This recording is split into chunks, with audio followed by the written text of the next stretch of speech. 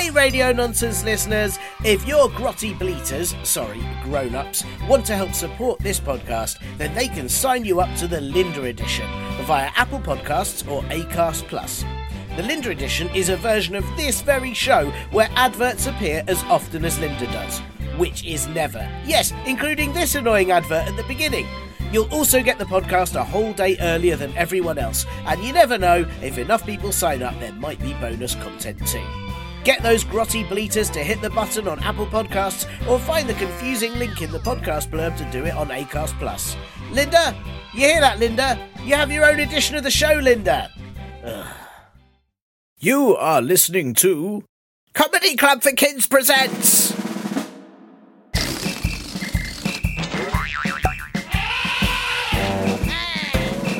Radio Nonsense, Radio Nonsense, Radio Nonsense, Radio Nonsense, Radio Nonsense.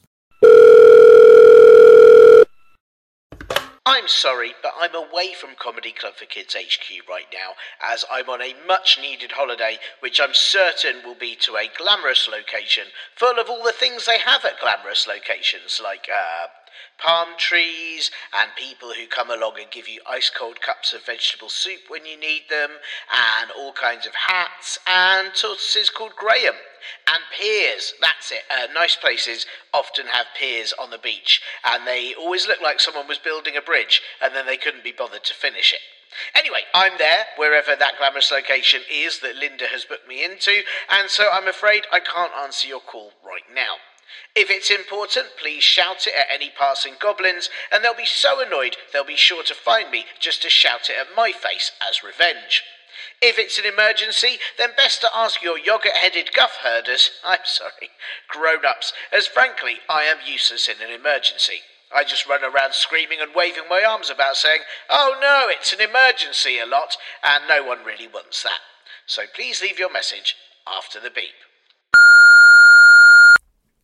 Hello, it's me. As you heard, I'm meant to be on vacation in a glamorous place, sipping a cup of ice-cold vegetable soup, in the sunshine, but I don't know what has been going on. I was meant to be going on a holiday in the Canary Islands, but instead Linda has somehow booked me onto a Canaries island, and the Canary's called Greg.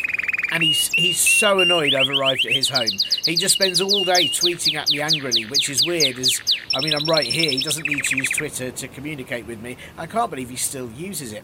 Anyway, it's not great, but I'm away from Comedy Club for Kids HQ, so I can't access the mailbag or any of the most importantest bits or any of that. But I didn't want to leave you guys hanging during the holidays. So instead, I thought I'd use this and next week, while I'll still be away, to answer some of the questions from you listeners that have already had questions answered.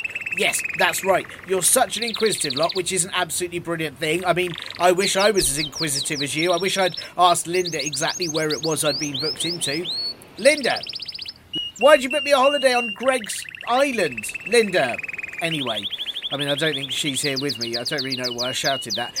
You are also inquisitive, is what I was saying, that many of you had a question answered by one of the experts on the show, and then you still sent in more questions after that, which is great, but the rules is the rules, so I usually put them in a special question pile so that listeners who've never had a question answered get a go first.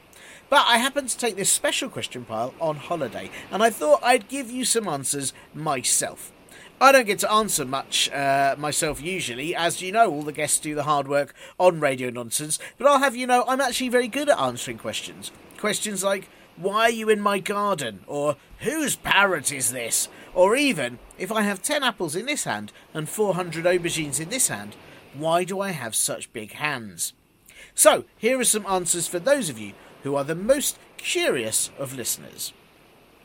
This question comes in from Ridley. Ridley actually sent this question last year, and both Ridley and Ridley's sister have had questions answered before on Radio Nonsense. And Ridley sent in many amazing jokes too. So I'm so sorry you've had to wait so long for this answer, but you have already had questions answered and jokes read out, so it's only fair. But this question that was stuck on the second question pile is, Why hasn't anyone designed a coat for your legs? Because they have made coats that are designed to cover your chest and arms, but even long coats are not really designed with legs in mind. Well, Ridley, that is a fantastic question. It's a very good question. There's actually a very serious answer to it, which is that the trouser union, or pants union, if you're in the USA, the pants union in the UK is something very different and very funny. But the trouser or pants union is very strong, and they are very worried that if coats cover legs as well, then they're going to be out of work, and that would be very sad. There's trousers or pants really like being trousers and pants, or, you know, not those pants, the other American pants, and they don't want to be worn on people's heads like large rabbit ears or like a rubbish, uncomfortable scarf. That would be terrible. Who wants to wear trousers as a scarf? It'd be rubbish. Can you imagine wearing it as like one sleeve of a jacket and then the other leg would be sort of dangling, and I suppose you could wear on another pair of trousers on the other side. Then you'd have to have like 2 pairs of trousers just to wear every day to have not even a jacket. Maybe if you had one of those body warmers, that like, or a gilet, as fancy people call them, and it wouldn't cover your arms, it would cover your body but not your arms. Maybe then you could use a trouser leg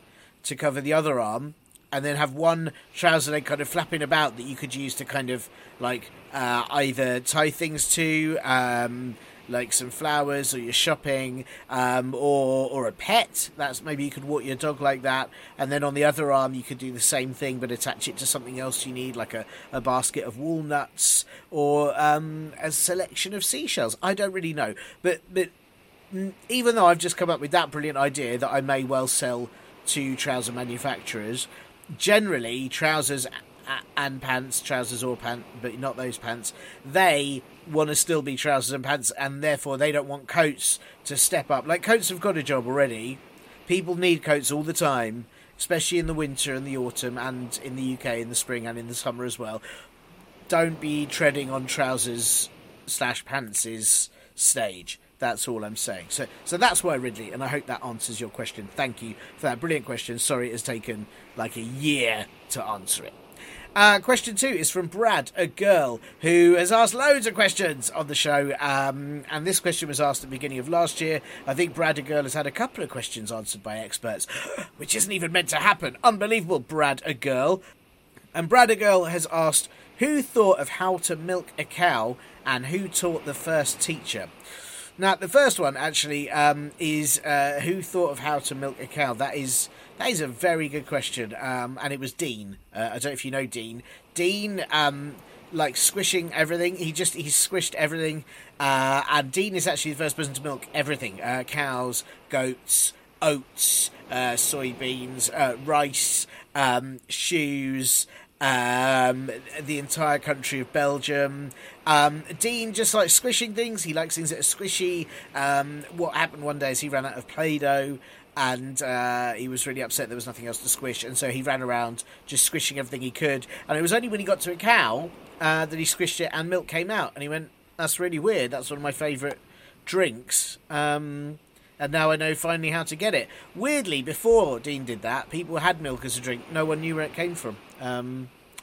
I don't, sometimes things are just weird. Who taught the first teacher? That was a kid called Joey in 806 BC, who knew absolutely nothing. He kept trying to eat by putting food in his eye. He thought every country in the world was called Bath Town. He thought Pilfteen was a number and that Graggle was an animal. So anyway, Joey knew so little that it inspired his neighbour, Dorothea Brown, when she saw him trying to wear a fence as a hat. She realised that maybe she could teach him things so that he could learn properly. And she became the first ever teacher. Joey was in the first classroom ever. And he actually ended up learning so much that he became leader of the UN and the creator of Netflix all at once. It's a wonderful, beautiful story. So, Brad, girl, I hope that answers your questions from, like, ages ago. Sorry. This question, number 3, for this holiday one, is from Annabella, or Bella, who asked these questions last year as well. And again, Bella's had loads of questions sent into the show, and loads of jokes, and loads of everything, actually. And thank you, Bella, for emailing quite so often. And Bella asked, can trees wee and poop? And I do love Subway, but I mean, it's just a sandwich, right? Well, first question first, you've got to take them in order. Trees can wee. That's why it's called a wee, so it conveniently rhymes with tree. That's where the name comes from. It'd be weird, wouldn't it, if like we was called something else and didn't rhyme with tree, they wouldn't be able to go. So because it's called we and they are a tree, they can indeed do it. And every now and then you'll see proof of this, because a dog will go up to a tree to do a wee, but then it will run away a bit scared, and it's because the tree weed on it first. Really annoyingly, like, trees have to be watered in order to wee, so being a dry summer they can't really wee because they haven't drunk anything, a bit like us humans, but they do definitely wee. Trees can only poo once every 200 years though, and it is terrifying when they do. Just don't be anywhere near that ever. And subway isn't just a sandwich, it's also an underground system.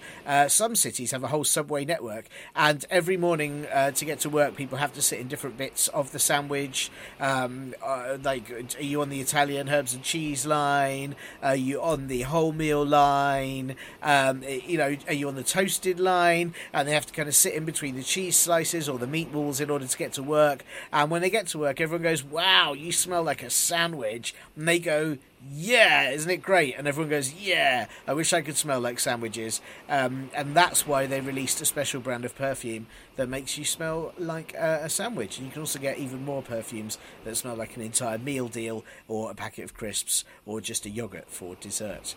It's fantastic.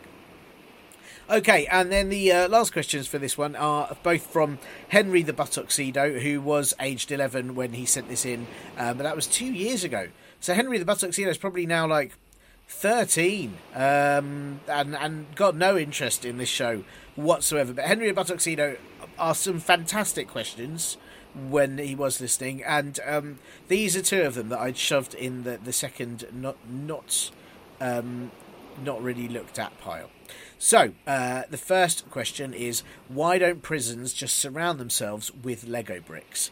Henry, that is a very smart idea, because we all know how devastating it would be to step on Lego, and how that would stop any escaping prisoner right in their tracks. I've stepped on Lego a lot in my life, and it is really painful. I mean, sometimes I just did it on purpose just to check, and every time I was like, "Yep, that is the worst thing I've ever stepped on," and I've stepped on a hedgehog.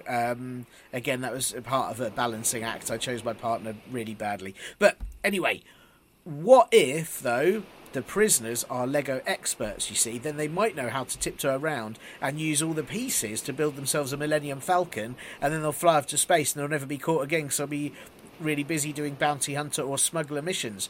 And frankly, I just don't think anyone can risk that, and that is why they don't put Lego pieces on the floor outside prisons. The other question that Henry has asked, I think this is quite an easy one, I'll be honest. But Henry has asked, if you had 3 arms, which side would the thumb be on? Henry, this is easy, right? If I had 3 arms, on the third arm, the thumb would be straight up on top of it, so everyone would know I was always giving a thumbs up to everything. Like, it was all, "Hey, okay," and I could use the other 2 arms to carry stuff. People would be like, "Do you need a hand?" "Oh, you don't need a hand, because I can see your third hand is saying thumbs up. It's all fine." I could be shaking 2 people's hands, and the third person like, "Should I shake your hand?" No, I see a thumbs up. You're fine for shaking hands. You see, it would be always like a really nice positive message at all times. Also, I could put hula hoops or a donut on that thumb, and I could lift my arms straight to my mouth to eat it. It could be like sort of, "I need a hula hoop," and the thumb would just go straight in the mouth, eat the hula hoop, put it back down. It makes a lot of sense, doesn't it? So thank you, Henry the Buttoxido, for those fantastic questions. Sorry it's taken so long to get to them, but I haven't had a holiday in ages. And that's all for this week's holiday bonus episode. I'm going to actually answer more of these extra questions from you listeners who've already had one answered by an expert, and I'll do that next week. Next week's the second holiday episode, and then we'll be back to normal. But don't forget to ask your yogurt-headed guff herders, grown-ups, to help you email me any questions, and I need questions. I really need questions, especially from those of you who haven't sent in any before, or if you want to send in anything else as well, please email all that to podcast@comedyclubforkids.co.uk. And if you listen to Spotify, you can send questions direct on each episode now too. I don't really know how it works. No one's done it yet. Give it a try. See what happens. And if your grown-ups fancy signing up to the Linda edition of this podcast, which is ad-free and comes out a day early, they can do that by the link on the podcast blurb. Check out our live shows at comedyclubforkids.co.uk, our merch at comedyclubforkids.store, and don't eat green crisps. Just don't. I know they look funny. Don't do it. Trust me on this. Yes, Greg, look, I'm going. Okay, I'm just working out where to, all right? I'm moving on. Hopefully Linda has sorted out a better destination, so I'm just going to pack my bags and maybe, eventually, get a holiday. Bye! You have been listening to Comedy Club for Kids presents.